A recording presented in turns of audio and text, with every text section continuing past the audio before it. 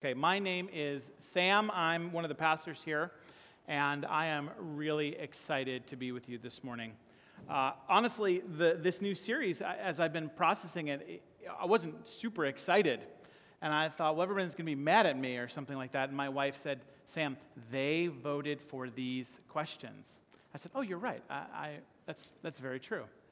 Today, we answer one of the questions. They weren't in order. We did that on purpose. We recognized that we needed a little bit of kind of organization and planning. But one of the questions that you asked was this. How should political opinions and biblical values affect each other in a divided world? That's a great question.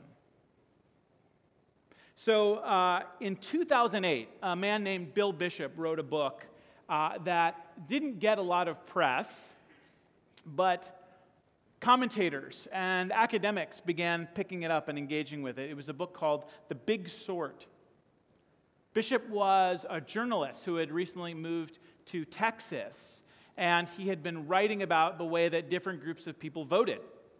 And one of the things that he noticed was that when you went back and you looked at the voting records at the county level, there were fewer red or blue counties.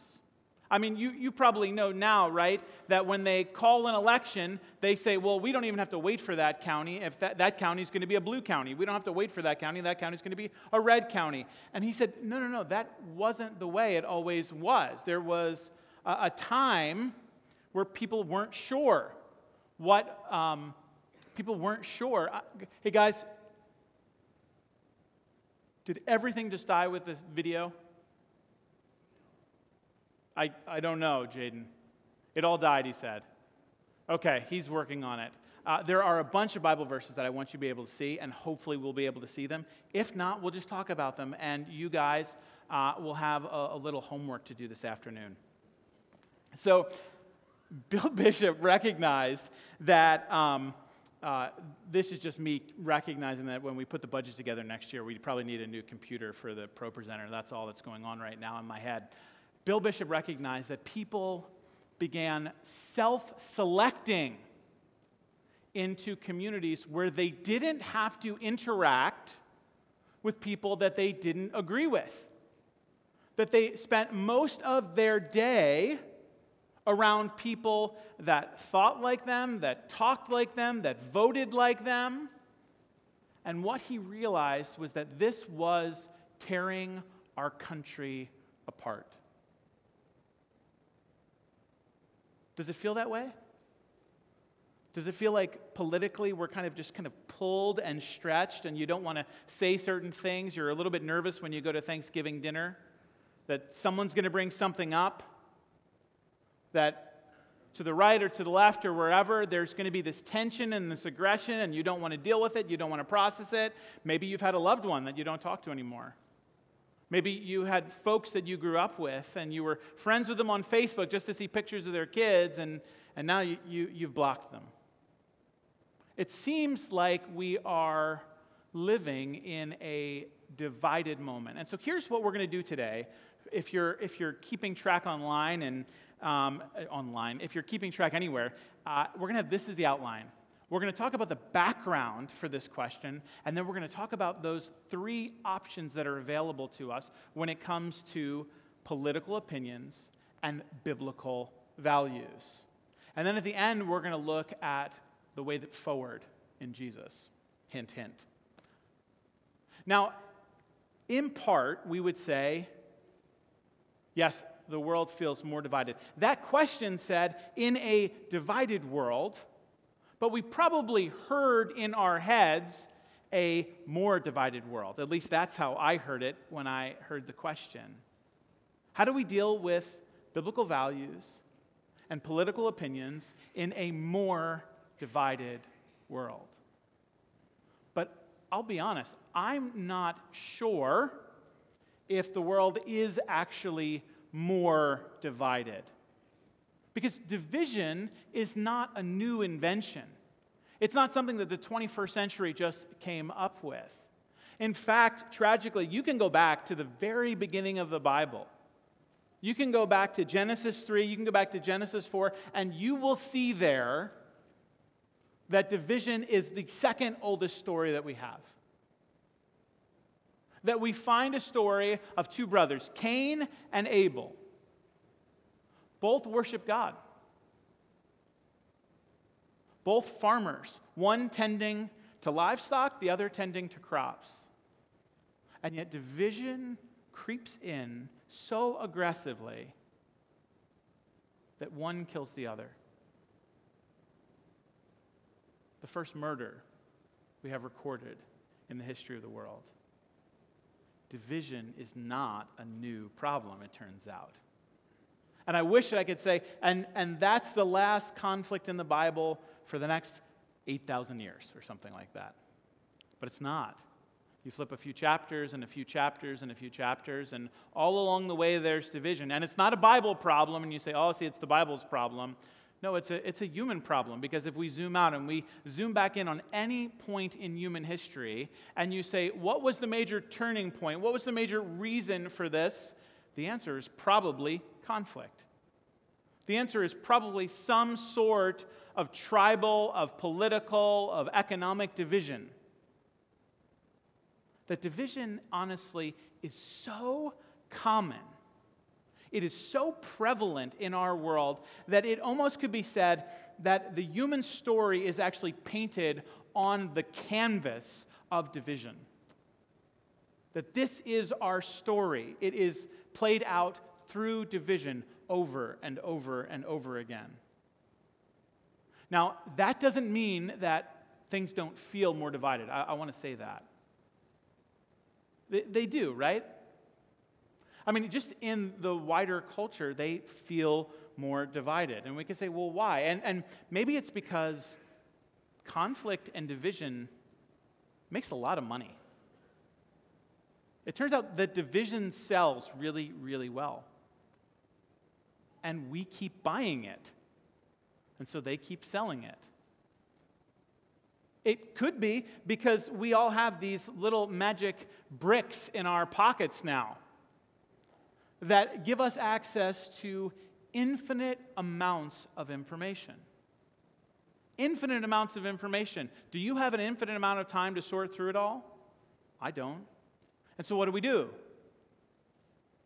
Well, God gave us a brain that looks for patterns and looks for codes and tries to categorize and sort things out. And so we start to look for ways to filter out information so that we can only engage with certain things. We look for key phrases. We look for codes. We look for hashtags. We look for certain references, certain sources that we'll listen to or we won't listen to. That happens in the Bible, too. That happens in the church, too. We do this inside of the church. Let's play a little game, okay? I'm going to put up 2 Bible verses on the screen. And you don't have to answer, but I want you to ask yourself, which Bible verse do you like better? Which Bible verse are you a little bit more comfortable with? Which Bible verse are you more likely to share on social media? Are you ready? If a man will not work, he shall not eat. Or, the fallow ground of the poor would yield much food, but it is swept away through injustice. I'm sure that we all have at least even, we say, oh no, they're both the Bible, but I'm sure that there's probably one verse that we gravitate towards a little bit more than the other. This is a problem that we have inside of the church.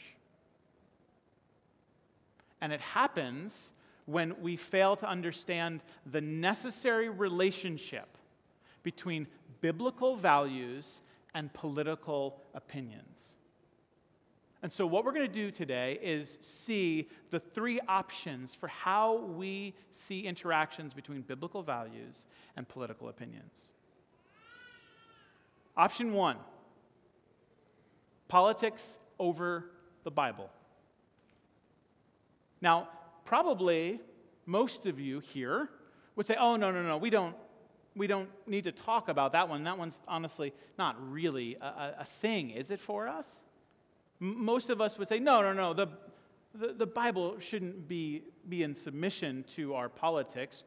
But let me just say what I mean by that. I mean that you start with your political opinions on a given topic, and then you go to the Bible looking to confirm what your politics have already told you were right. Or maybe you just avoid certain passages. Maybe you just don't deal with certain things that make you feel uncomfortable. You just say, God has a lot of mysteries in the Bible, and so I'm going to go to the clear passages that happen to agree with everything that I already believed, and I'm going to leave all those confusing parts out. Listen to me. If we do that, if we let political opinions lead, it's not just that they're going to lead biblical truth. It's that they are going to drag biblical truth through the mud. And we probably see this around us. But the Bible warns us of putting our trust in politics over and against God. This is from Psalm 146. It says, "Put not your trust in princes, in the Son of Man, in whom there is no salvation. When his breath departs, he returns to the earth. On that very day, his plans perish." Put not your trust in princes, because as soon as they're gone, their promises are gone. Put not your trust in politicians, because as soon as they're voted out of office, their promises are gone just as quickly. See, we can't let political opinions sit over our biblical values. Now, this might, I honestly, for 18 months, have tried to keep a lid on my political views, because I think we have lots of folks who have lots of views here, and I don't want people to think, oh, Sam's on our team or Sam's not on our team. But I'm gonna open up a little bit, and I'm gonna tell you the closest thing to a hot take that you'll get from me today. Are you ready? I absolutely hate it. Hate when politicians, blue or red, green or purple, I do not care, when politicians take the Bible and quote it out of context for their purposes. When they do that, they are putting their politics over the Bible, just as clearly as Thomas Jefferson did when he tore pages out of the Bible that he didn't like, but brought things out of context and said, this feels good still. I hate it. Like I said, I don't care the political team that does it. It makes me nuts. But what grieves me is when you watch videos of politicians doing that and people cheer. God's word crinkled up and twisted to conform to something that makes absolutely no sense, used in absolutely destructive ways. It grieves me. And so let's be honest, political option number one here, that politics is over the Bible, we got to scratch that out. And so what's option number two? Well, option number two is that the Bible and politics are in balance. And that sounds maybe more reasonable to some of us. We say, yeah, let's be honest. This is an ancient book, right? This is old, this is timeless, but there are modern problems that we have to deal with, right? And so, this ancient book and modern politics, they need to be balanced in the moment. That makes a lot of sense, I think. It makes more sense, at least. I'll say it that way. I recently heard a politician give advice to pastors. It's a pastor's favorite thing to hear advice about how they should be pastors from politicians. And he said, pastors, what you should do is you should preach with the Bible in one hand and the Constitution in the other. As if to say, God's holy and perfect word can be equally matched by any human document. That they are balanced, that they are equal, that they are about the same. That's just not true. It would be wrong for us to think that that was true. Now, Jesus, he is talking about money in the passage we're going to look at in a second, but I think it would apply to this as well. Jesus says this. He says, "No one can serve two masters. For he will hate the one and love the other, or he will be devoted to the one and despise the other." It just does not work. You cannot say that the Bible and politics are balanced. The same way that you can't say that two people are steering a car at the same time driving down the highway. Unless you have really good insurance and don't really like your car. Biblical values cannot be balanced with political opinions. They just can't be. Because here's why. Biblical truth is unchanging and political opinions are in constant flux. They are changing all of the time. If you don't believe me, think about how culture has been interacting with Elon Musk and the Tesla automobile company. For years, Tesla was considered an electric car company, the most popular one, and therefore the status symbol of progressives who wanted to change energy and politics and all of that. It was the status symbol of the up-and-coming left. And then Elon Musk says, "I'm going to buy Twitter, and I'm going to open it back up." And then all of a sudden, Fox News is talking about how much they love Tesla and Elon Musk. I don't say that to pick on either one of them. I say that to say, just think about how much that one subject that doesn't matter to almost any of us shifts back and forth so quickly. And if you put something really precious, like your own heart, like your own faith, like your own family, on something that is going to shift that much, it's going to fall.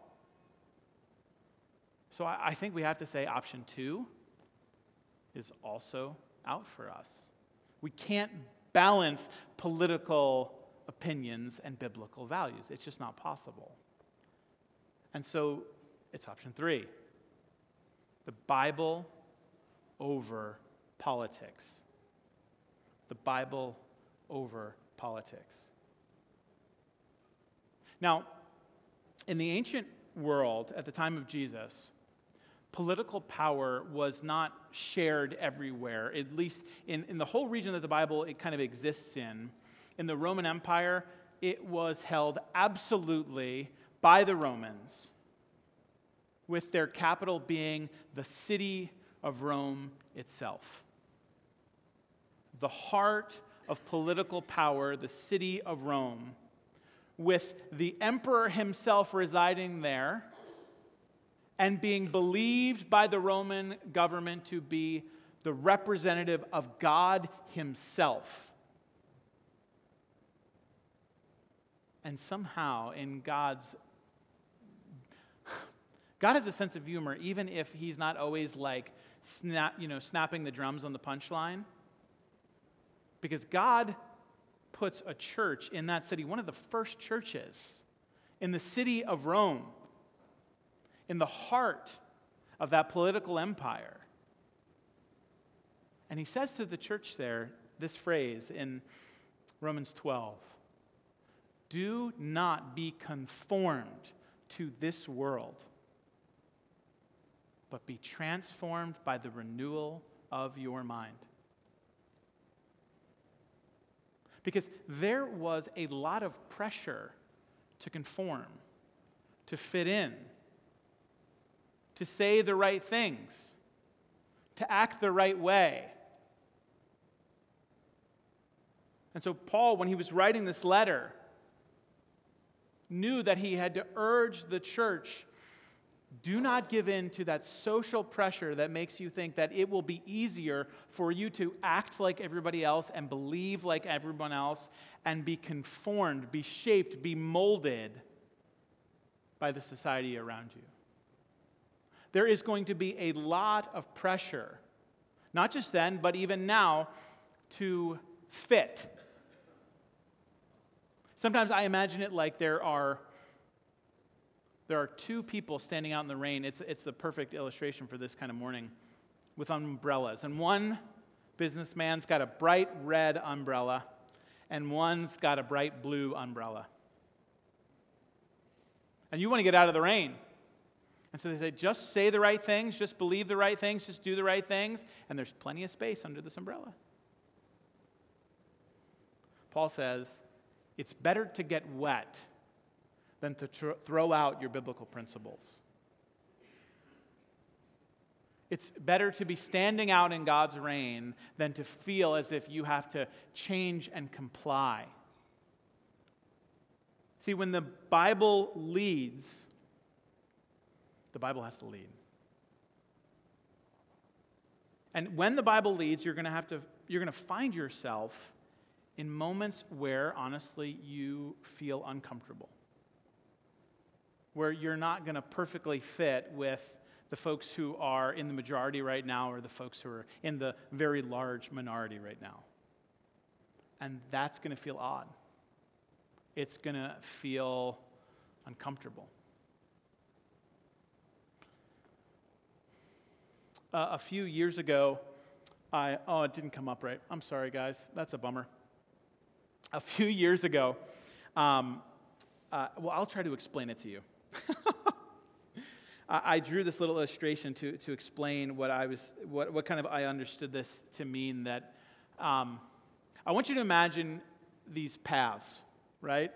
Oh, there it is. Thanks, guys. And culture is just kind of moving all over the place, right? And it's not that just one culture is moving, but cultures are moving. And sometimes, right, there's the majority culture that zigs, and so then everybody else zags. And they say, if they're over there, we're going to be over there. And cultures are just kind of moving back and forth. And yet, Scripture is constant. And God's call on His people is constant. And so we're called to be obedient to Scripture. We are not called to follow the path that culture has set down. Which means that there are going to be moments where, according to Scripture, you are on the far side of